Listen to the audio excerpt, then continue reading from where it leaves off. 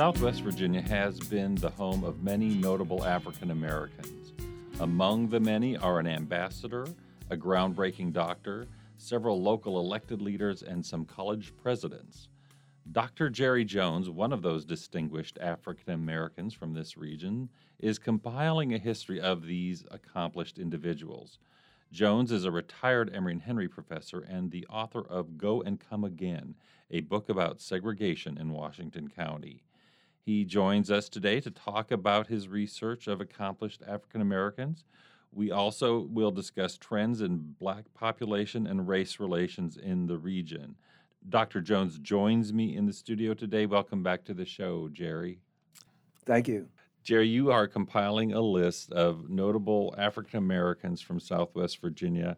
I want to talk about some of the people on the list, but first I want to know a little bit about what inspired you to start assembling this list. Well, it all happened as I started working on my next book, I guess you would call it, the one that sort of summarizes my 50-plus years of being an educator and my 20-some years of being back in this region. And some of the names just sort of stayed in my mind, and I said, well, I know about these folks, but other people need to know about them too. Black, white, young, and old, through no fault of their own, they would not necessarily know that a number of African Americans grew up here, were born here, grew up here, may have moved to other places, but still had connections to this region. They made names for themselves, and I wanted people to know about that.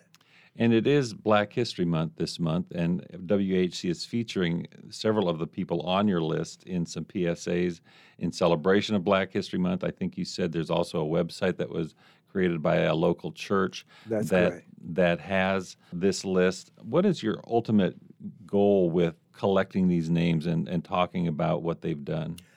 Well, the goal is not very specific. It's simply a matter of people being able to have conversations about people who have connections to this region, the things they did, the places they went to, the colleges they attended, the degrees which they had, the jobs that they had. Most areas have that ability, but our region is a little different in that our minority population today is so slim that many people just go with the assumption that it's always been slim, that there was really no one here that actually accomplished anything. People come here and stay a year or two and go somewhere else. So it's just a matter of being aware of what this region has been and, to my thinking, might to some extent come again. It's interesting because you're from Glade Spring, which used to have a very strong African-American population. I think it wasn't too long ago then it was estimated at something like 50% of Glade Spring residents. Well, it was high. I don't know exactly what percent, but you're exactly right. Even in my day, I grew up in the 1950s, and in my childhood and even into high school, the numbers were significantly greater than what we see today. And it's not just a racial reason for people leaving this region. It was just economics in general and something about being a young person wanting to go and to explore other places, other avenues and whatnot. So there are a variety of reasons why this region has lost so many. And by the way, a lot of white residents have left the region as well, mainly because of job seeking and the like. Let's talk about some of those people from Glade Spring because there's a lot of those on your list, and that's because of where you're from, but also I think because of that relatively large African American population there that once was. One of those notables that you have on your list was an ambassador to Nigeria. Can you talk a little bit about who that was?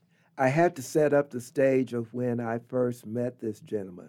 I went to college in Petersburg, Virginia State College, University now, referred to these days as an HBCU, Historical Black College University.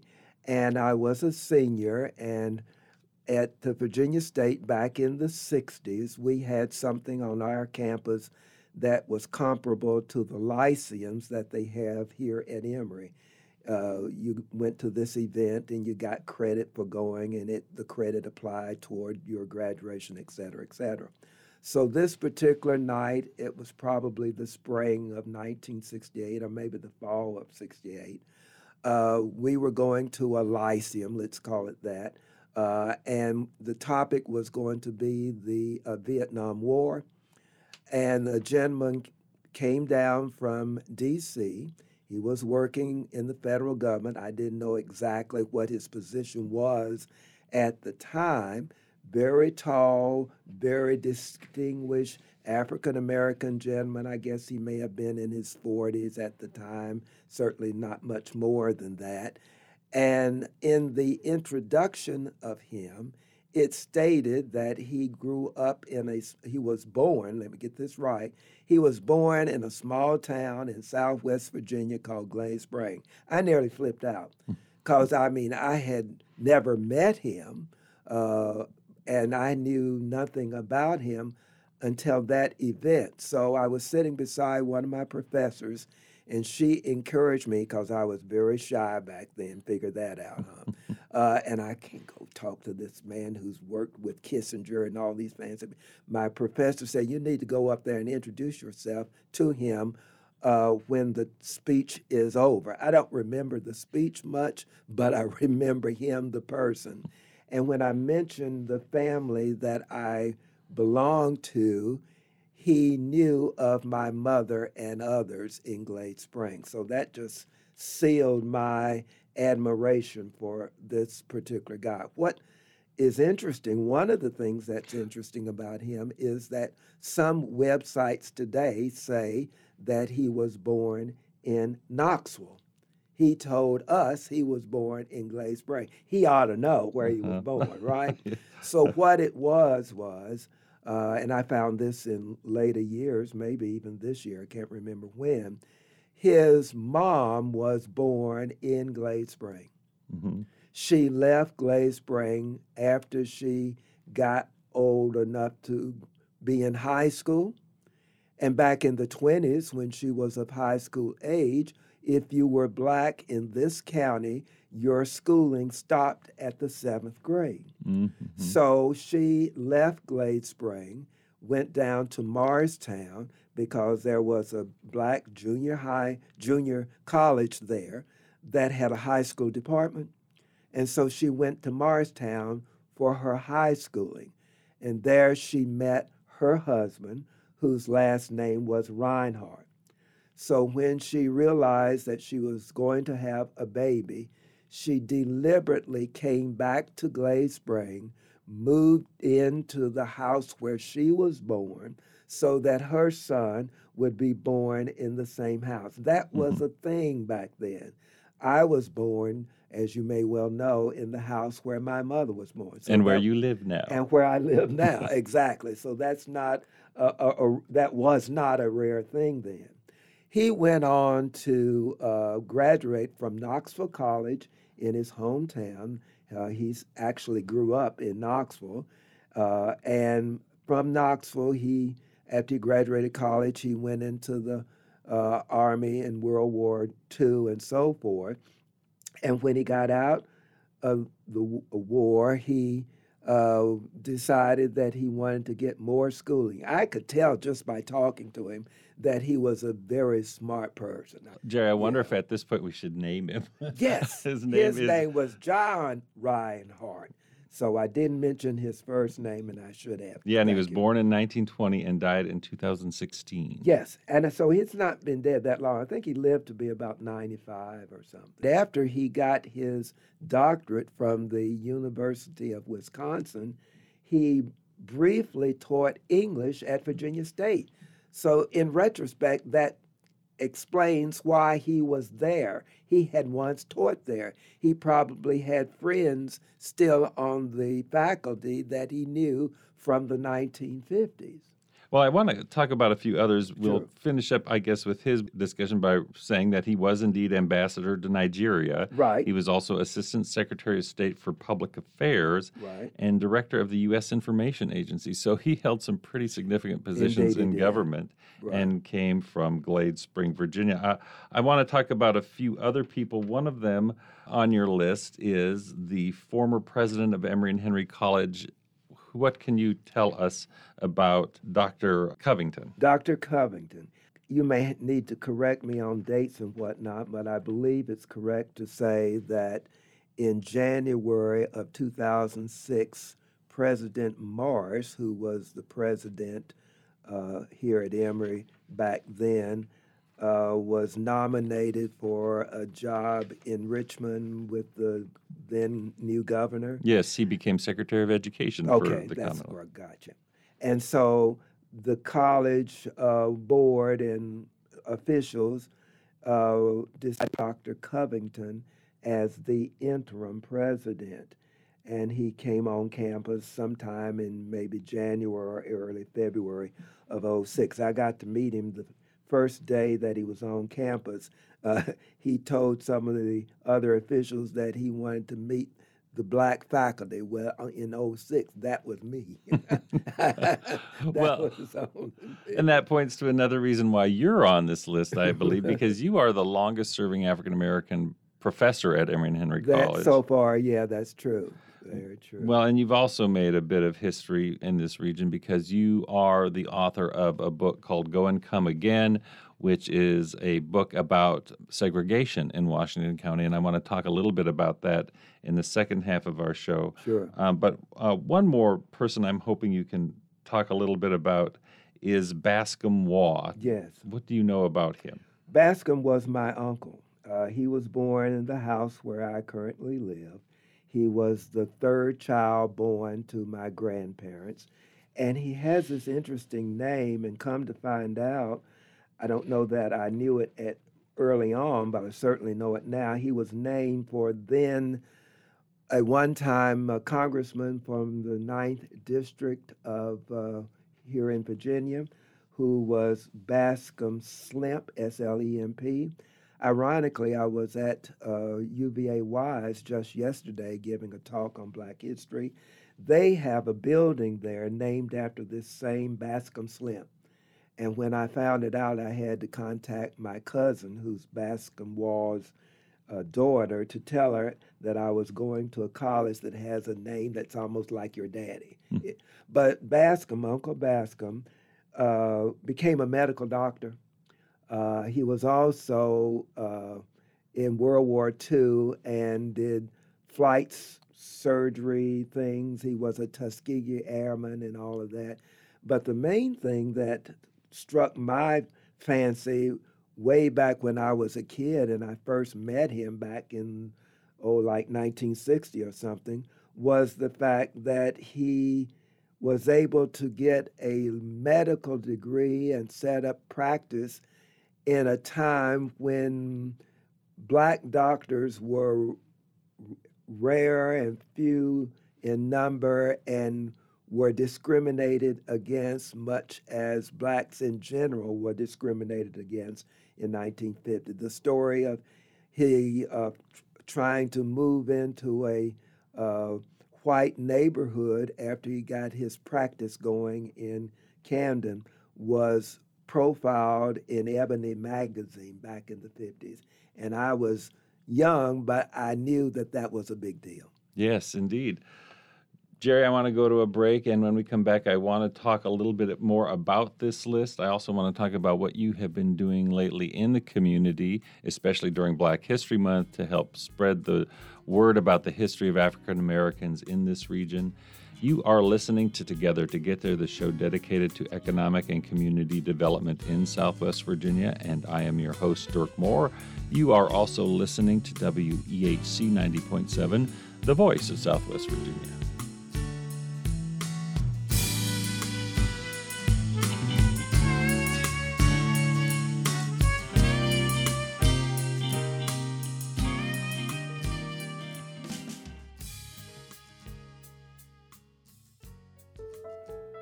WEHC is proud to celebrate Black History Month with facts about notable African Americans of Southwest Virginia. A speechwriter for Dr. Martin Luther King taught at Emory and Henry College. This confidant to Dr. King was also an executive at Motown. Do you know who that was? The answer after this message. Support for WEHC comes from People Incorporated, believing that every person needs support from others. People Incorporated promotes the dignity of individuals and families, moves people into the economic mainstream, and works to develop existing strengths and resources within communities. For information about assistance with community development, education, employment training, family services, financial services, or housing, contact 276-623-9000 or peopleinc.net.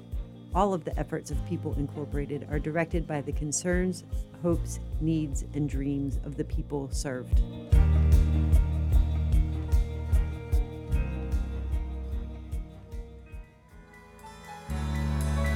Dr. Junius Griffin was public relations officer and speechwriter for Dr. Martin Luther King.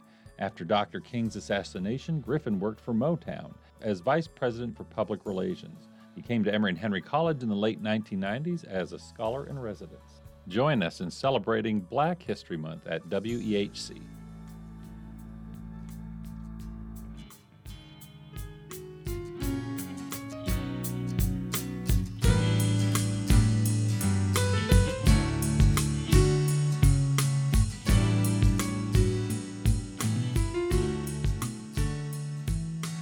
Welcome back to Together to Get There. Today I am talking with Dr. Jerry Jones. He has recently compiled a long list of African Americans of distinction who are from Southwest Virginia. We've been talking about some of the people on that list and some of the compelling things that they have done.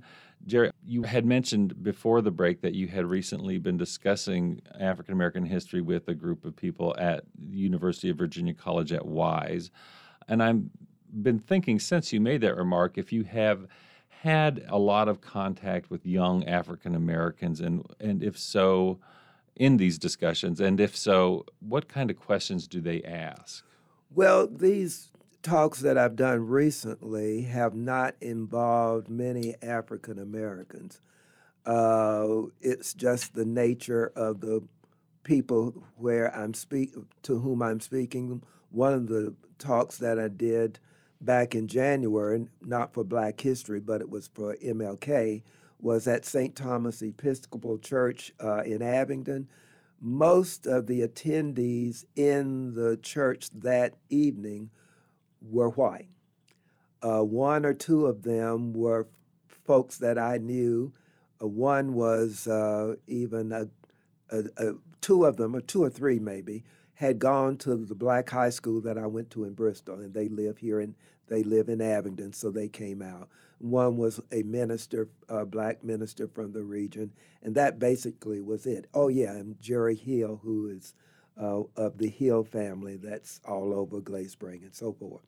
But much of my contact with African American students came when I was still on the faculty here at Emory, because I taught, in addition to all of the computer classes, every fall I taught a course that was a seminar for first-year students. And I did that course, I guess, for 10 or more years, probably longer than anybody. And the topic of the course was racial identity in context. So that meant that any number of students over a 10-year period in that course were African Americans from everywhere. It's nearby and so forth.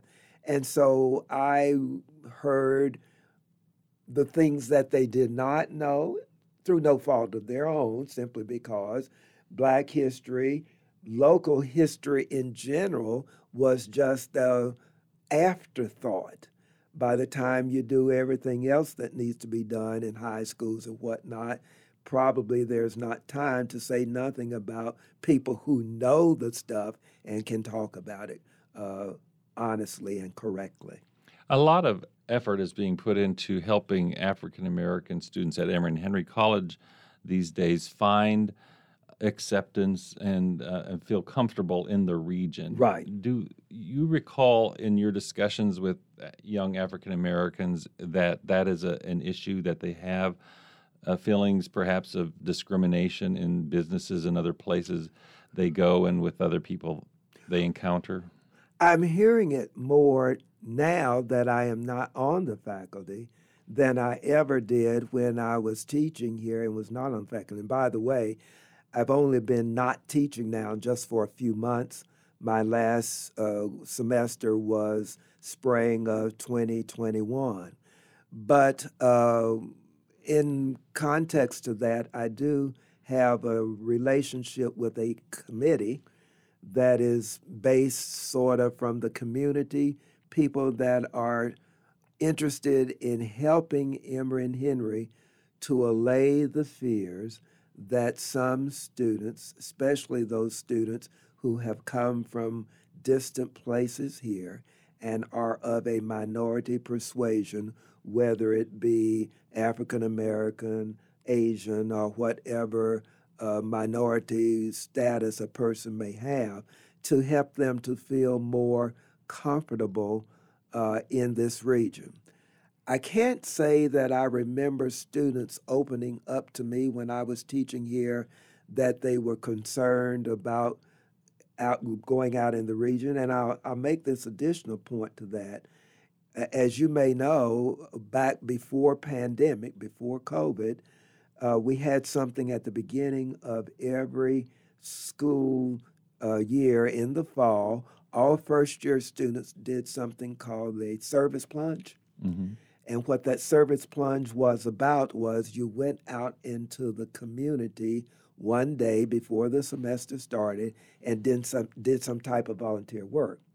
So that meant under college supervision, countless number of freshmen over the years were in Abingdon, were in Glade Spring, they were in Chilhowie, Marion, and all these little towns around here doing something that was of a volunteer nature. And my particular class actually did two things in the community. I would have them at my church, Ebenezer United Methodist, built in 1880 by former slaves. They would do their volunteer work in August or whenever the semester started, and then they would come back in September for a thank you service at the church where I would invite guests to come and sing and just have a good time.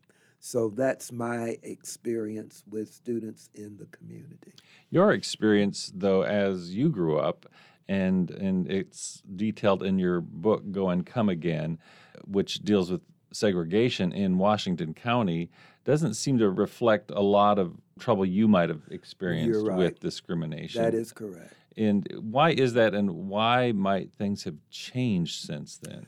Well, one thing is that when I grew up in the 50s, blacks and whites had something in common, and that was that most of us were not very financially secure. I find it interesting that maybe not poverty, but let's say having to do without is an equalizer. If you don't have money and you're black, and if you don't have money and you're white, and you're living in Glade Spring in 1955, you have something to talk about because you have similar stories about trying to make things do. You also need to know that the street where I grew up in the 1950s, there were several houses on that street. Today, there may be only one or two, but back then, it would be possible that there were as many as 10 houses on each lot there. Some were black and some were white. So there was a lot of camaraderie, if that's the word, to describe my growing up there. We played together. We visited each other's houses. The only things we didn't do is that we didn't go to the same schools. Yeah, and that's what you really highlight in your book, is that while your life was integrated Yes. with white young people, Yes. you were suddenly having to be segregated. Yeah, when it was time to go to school, white kids went in one direction and black kids went in the opposite direction. Exactly. That's a fascinating part of history in Southwest Virginia that we have you to thank for, because I think that that story would not otherwise be told. Right. And I don't know that this story about prominent African Americans in Southwest Virginia would be told if you weren't doing the work that you are doing, Dr. Jerry Jones. I want to thank you for doing that work, and I want to thank you for being on the program today to talk about it. My pleasure.